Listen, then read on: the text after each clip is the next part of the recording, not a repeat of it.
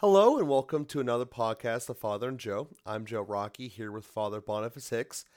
And Father, we're kind of at the point where hopefully Pennsylvania is wrapping down the corona things here as we're recording this a couple of days before it'll actually be released here. But it looks like we're going to open up society here a little bit. And I know that personally my job has been able to slowly kind of see the daylights creak out from underneath the rock. And I'm looking around and I'm seeing that there are wildly different opinions in very short spaces about why we did this, was it necessary? And personally, I believe it'll take years before all of the information is ever fully vetted and articulated. But as I'm looking around and seeing people who with wildly different opinions, from this being something that wasn't really a big deal to something that we needed to shut all of our lives off for, I'm kind of seeing that the common thread between them, or at least a common thread, that is dictating the aminosity, depending upon which side of the fence you're on, is essentially the perceived relationship with death. And that's something that as a culture we really don't talk about very much. And I wanted to use this space here because what I've noticed is people who are more comfortable in accepting that death is part of our lives tended to be a little bit less freaked out about the whole corona as a threat versus those who are very afraid of death and all of that. So I wanted to talk about that because obviously when we talk about the religion in Christ, him overcoming death is something that we say a lot. I mean, that's the point of the resurrection. That is the miracle of the resurrection in part. So obviously that's an important part of our faith, and I wanted to just take a couple minutes here in today's episode to talk about it, talk about why or why not it should be scary, and kind of put it in a proportion to our lives. Because we know we're going to die, but is it something that we should walk around and dread all the time? Is it something that we should just arrogantly accept? And these are the kinds of questions that I have bubbling out from an observation of just witnessing how people around me, both far and near, have reacted to this COVID situation. Well, you make an interesting observation, Joe, and certainly our relationship with death does play a critical role because that's the greatest threat of the pandemic. Yeah, the worst thing it can do is kill us. And Jesus says, don't be afraid of those who can kill the body, but be afraid of those who can kill the body and destroy the soul, cast the soul into Gehenna. So getting the proportion of those things right is certainly crucial. Uh, we can call death it's a kind of natural evil. It's God did not intend death, and so it's a consequence in some way or another of the fall. And we do fear it. It's sort of the greatest physical evil or natural evil and it's the worst that can be done to us in this life. But but as St. Paul says, all of the sufferings of this life are as nothing compared to the glory that is to be revealed to us. And it's that glory that we only glimpse in hope, we only glimpse in faith, and that's why it sometimes seems less real. Death is before our eyes, the glory is more in our imagination. We see it more clearly with our imagination than our eyes. Our eyes don't glimpse the glory. Our eyes only see the realities before us, the passing realities of this world. And so our eyes deceive us in that sense. They tell us that the passing realities of this world are more real than the glory that awaits us in heaven, than the reality of God who is not seen, who is invisible. And that deception that our eyes offer really misleads us in terms of how we handle these kinds of situations or how we live our lives. And so there's a real temptation to live fully rooted in this world and only for this world. And so we build up our own little kingdom, we create our own empires, we try to find securities that are in our own control. We try to insulate ourselves against any kind of bad things happening in terms of this world. And in doing all of that, it's an effort in futility. No matter what we do, no matter how powerful we become, we can't actually defeat death. Death always remains the victor in this life. It is the prince of this world. It is the power of the prince of this world. And so our efforts are futile to overcome death in this world. The only way we can overcome death is by the one who has defeated sin and death, by his blood shed for us on the cross. And so if we don't have that avenue, then it puts people in a very difficult situation to face the reality and the unconquerability of death. And the pandemic really scared us that way at the outset, because we saw a lot of people dying suddenly, unexpectedly, and unstoppably. And so it caused all of this fear in us that this was going to take over. Those people of faith, again, and there was this very delicate tension in terms of people of faith, because we don't on the we don't on the one hand want to say, oh, it doesn't matter. Well, no, of course it matters. People's death matters. People's life and suffering and all of that, it matters. It's just not the ultimate reality. It's not the thing that matters the most. And I like to think in terms of value hierarchies, because we want to place life and health at a fairly high level in our value hierarchy. It is really important. It does matter.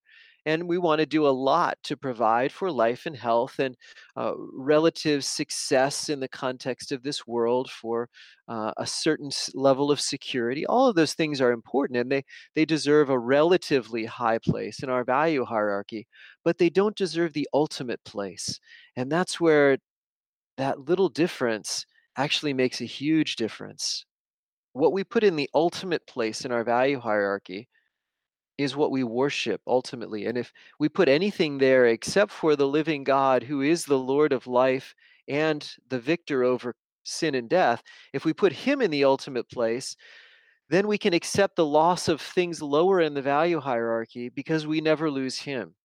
But if we put life and health in the ultimate place, then we're really in danger, because we can't ultimately protect them. Those are not a God that we can really worship.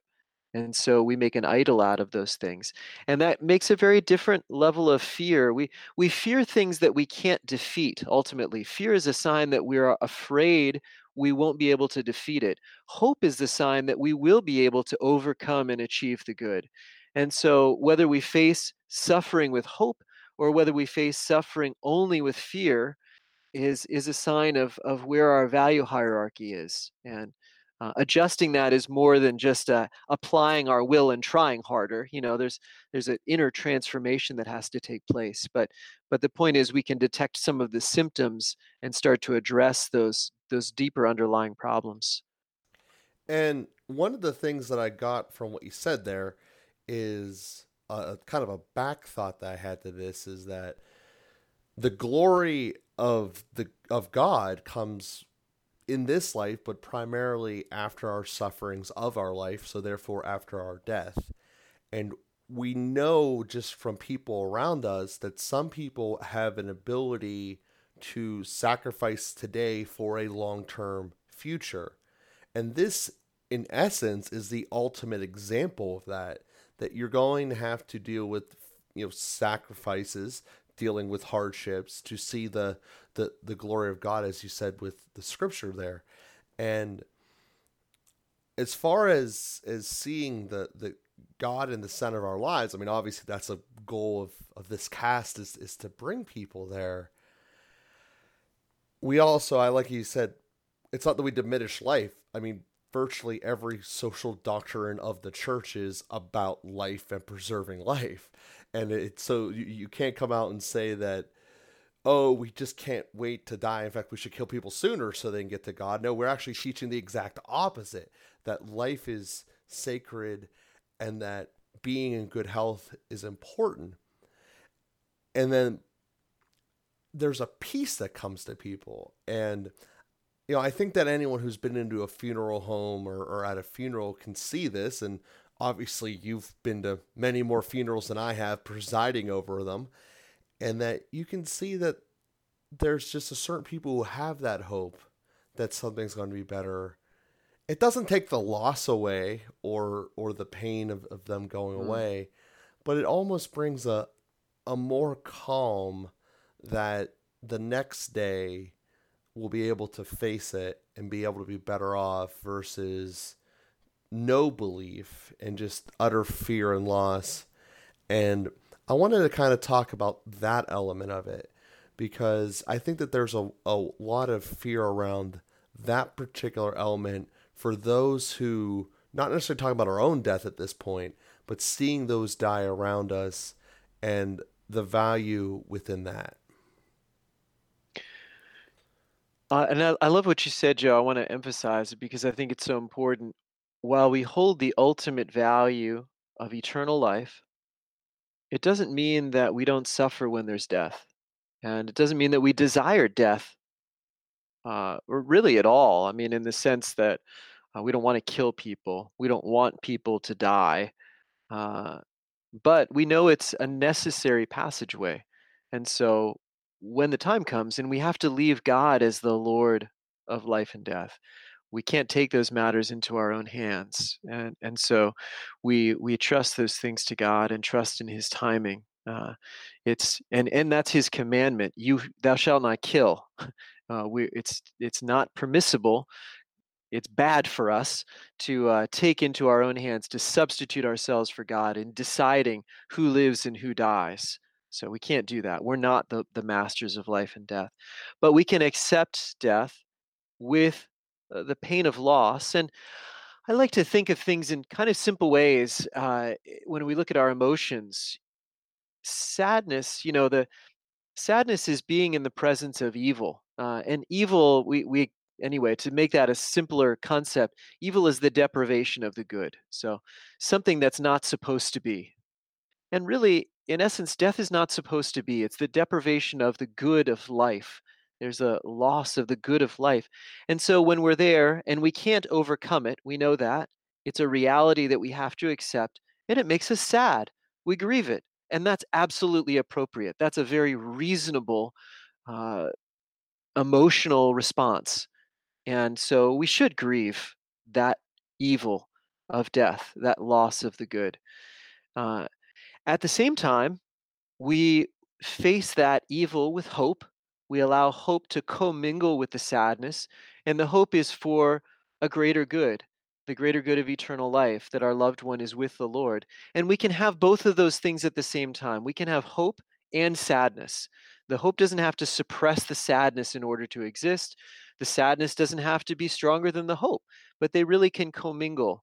And that's the ultimate, that's really the Christian response to death, is a real sadness. There is sadness in parting, but we unite in hope that we will see our loved ones again. That's a paraphrase of what's at the end of the funeral rite. There is a sadness in parting, there's a sadness in this loss, and we should feel that. We should allow ourselves to feel that, to let that sadness enter into our hearts, but together with the hope. And that's I think the key, and that has a way of expanding our hearts emotionally. And the hope is really supernatural. There isn't exactly a natural hope that somehow, I guess the natural hope is that we'll be able to manage, get along in life or something like that. But it's really a supernatural hope. It's a hope that's placed in God, whom we believe in faith overcomes death through the crucifixion. And so it's really a supernatural hope that commingles with that sadness. And allowing ourselves to feel that expands our hearts and our capacity for sadness, which is a good thing. It's a human emotion, and the one who can feel sadness is more alive, is more fully human. Now, we should be able to feel the whole range of emotions, not just sadness. That would be very melancholic. There are people who major in sadness, and that can be fine too. But anyway, allowing ourselves to feel that sadness expands the heart, it expands our humanity. But at the same time, and entering into the hope, the supernatural hope, expands our faith, expands our those infused virtues, the theological virtues, as we place more and more trust in God. And to put an analogy to what you're saying there, as far as being willing to feel an emotion, And to feel one emotion inherently requires you to be in depth with other ones. So to feel sadness, you also have to be able to feel joy. So think of it as a roller coaster. If you're only just leveling at one plane, it wouldn't really be that exciting. But to have the ups and the downs and to feel the full range of life is what makes the roller coaster better. And to go off the step before what you were saying, that feeling sadness is normal, it's not saying that you have less hope or that you're not believing in what the outcome is. I know that I have seen, obviously, I haven't been to every funeral in the world, but I've seen it. There's a segment of people who have this mentality that if I bring sadness, that it somehow is saying that I don't have faith or that the person who died didn't have faith, and therefore questioning anything is essentially damning the whole process.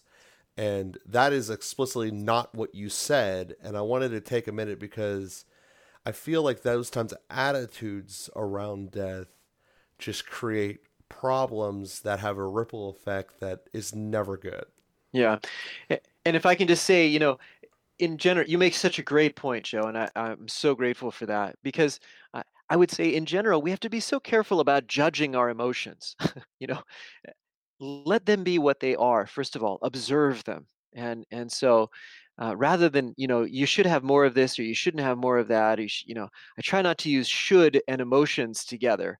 I did that a couple of times, even as I was describing this, and I was trying to correct that in my own mind. But just to say, first of all, let's be careful about judging our emotions or trying to force our emotions to be something else. So I come back to this and I say it over and over again in the words of St. Thomas Aquinas: the intellect does not rule over the emotions like a master over a slave. The way that we control our emotions is different than the way we control our hand. When I tell my hand to move, my hand moves. When I tell my emotions to move, sometimes they push against exactly what I want. So we just can't control our emotions that way. We can, he says, rather we rule over them like a noble ruler over free citizens. They're going to do what they want to do. And we can guide them, or like Conrad Barr says, they're like little children. We have to take them by the hand to be so gentle with those emotions. So first of all, not to judge any of that.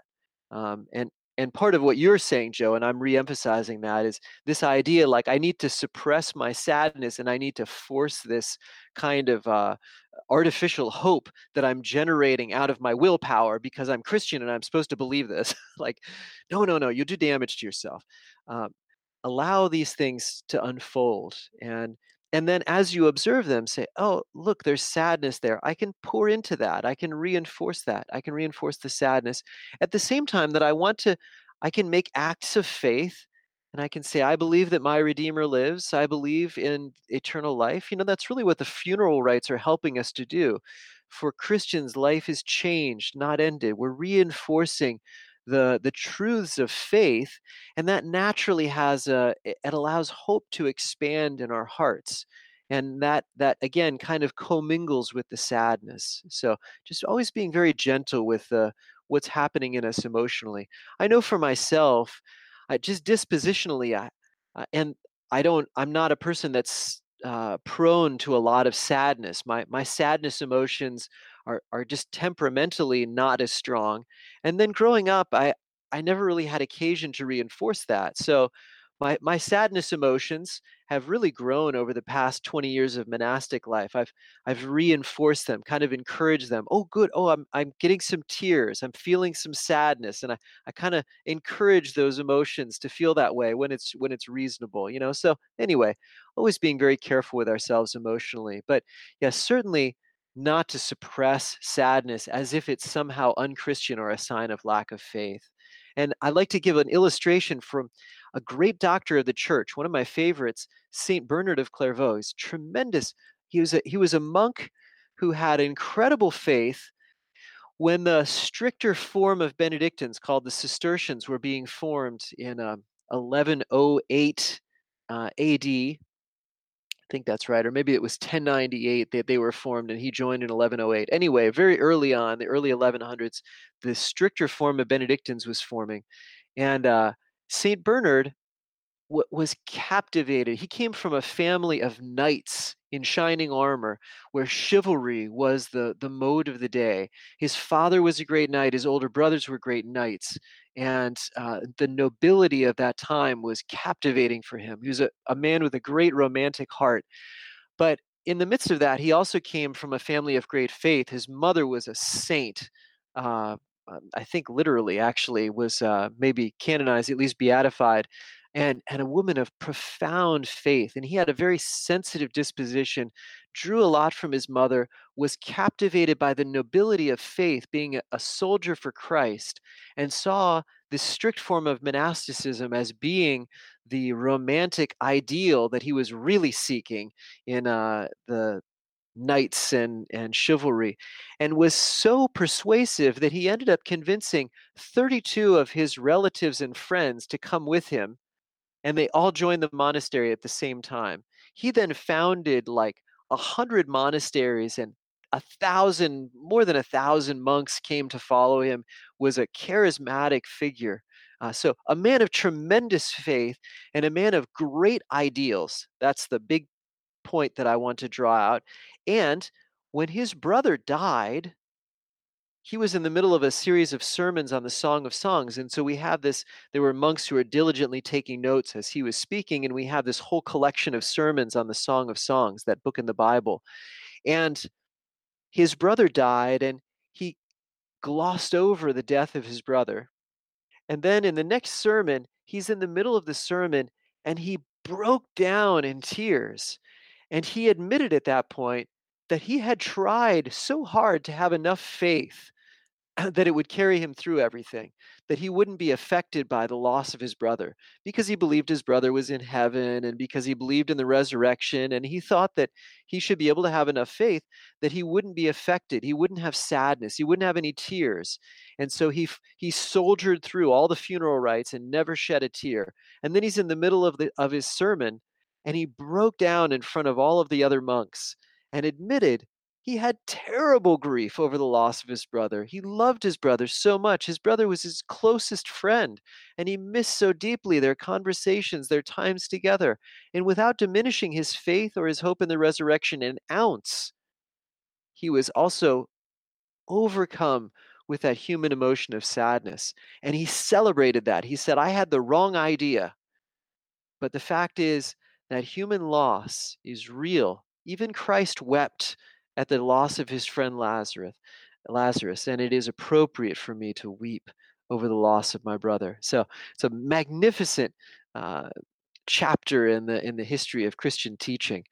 Uh, Yeah, absolutely, and I think that pretty much hits as directly as we could to the notion that I was trying to bring up there, because we do see people who still had that misnotion, and then it ends up festering within them and causing problems down the road. And one of these things, that seems the longer that it festers, the bigger the problem is. Just as basically any time we have something in our life that we didn't address and we just tried to hide it, especially when it's on the negative side, those ends up being negative results, just bigger throughout. So I would like to kind of conclude this episode again, looking at it from the individual's perspective, knowing that we're going to die. So we just mentioned there, when someone else around us dies. We've mentioned that it's a necessary transition, essentially, from living to the glorification with God, and that's going to happen, and God should be the one who dictates those terms. Now, I kind of wanted to say, that being said, what should our own kind of mental and emotional approach to this fact be? so we face death with a certain human trepidation, because we don't know exactly what that's like. Uh, what's that transition like? We don't really get to practice that. It's a one-time occasion. Only die once. And I like to say, the closest we get is actually sleep. We really let go of consciousness in this absolute way in sleep. It's very interesting. So I think that is God's way of giving us practice time, So I always encourage people, try to fall asleep every night the way you want to die. So lay down your life in God's hands, practice. And the church's liturgy helps us to do that in night prayer. Our final blessing is, may the Almighty God grant us a restful night and a peaceful death. And we think of that every time at the end of night prayer. But but we don't get to practice it. We don't know exactly what it's like. So it holds a certain amount of intensity for us. And we want to face it. We want to practice as much as we can, thinking of our death. And that practice is encouraged by Saint Benedict in his rule of life for us Benedictine monks. He says, keep death daily before your eyes. So it's a great enemy, and how do we face this enemy? Do we have confidence that we can face this enemy with Christ when we're finally confronted with him, that he won't overcome us? Fear comes from the uncertainty that he will overcome us. And courage, hope, comes from the confidence that we have in Christ. So we really want to face death with the power of Christ as best we can, and keep practicing that. And so that there are many beautiful examples from the lives of the saints, or of when people faced their own death and were able to say, like Saint Stephen in the scripture, into your hands, Lord, I commend my spirit, quoting those words of Jesus on the cross, um, forgiving his enemies. I think of the death of Blessed Karl of Austria, whose cause for canonization I'm helping to promote. Blessed Karl died with the name of Jesus on his lips. Likewise, Saint Isaac Jogues and who the other there were a couple others who were immediately there with him, but they really rallied to be able to die with the name of Jesus on their lips. So even though he had just been struck in the head with a tomahawk by one of the Native Americans, he was Jesus, and he wanted to have that kind of presence of mind to call on the name of Jesus. So we want to try to face death with courage. It's natural to be afraid. It's a blessing when people can be with us. We absolutely want to have the sacraments. They're the great reassurance for us of the application of all of God's grace, so we can eliminate as much uncertainty as possible. And but again, we don't want to get stuck in a feedback loop of saying, "Oh no, now I'm afraid that I'm afraid. I'm not facing death like I'm supposed to." So eliminate all that stuff. We can't force our emotions that way, but by practicing, stirring faith, looking at God with hope, facing our death mentally. uh, Those things can really help us to ultimately lay our lives into God's hands. And what a beautiful way to end today's episode. So, again, we thank everyone for listening. We thank you guys for giving us the star reviews. If you have not done that, please do that on whatever site you're listening to our podcast on. And again, please continue to help share us to grow. And we will be with you again here next week.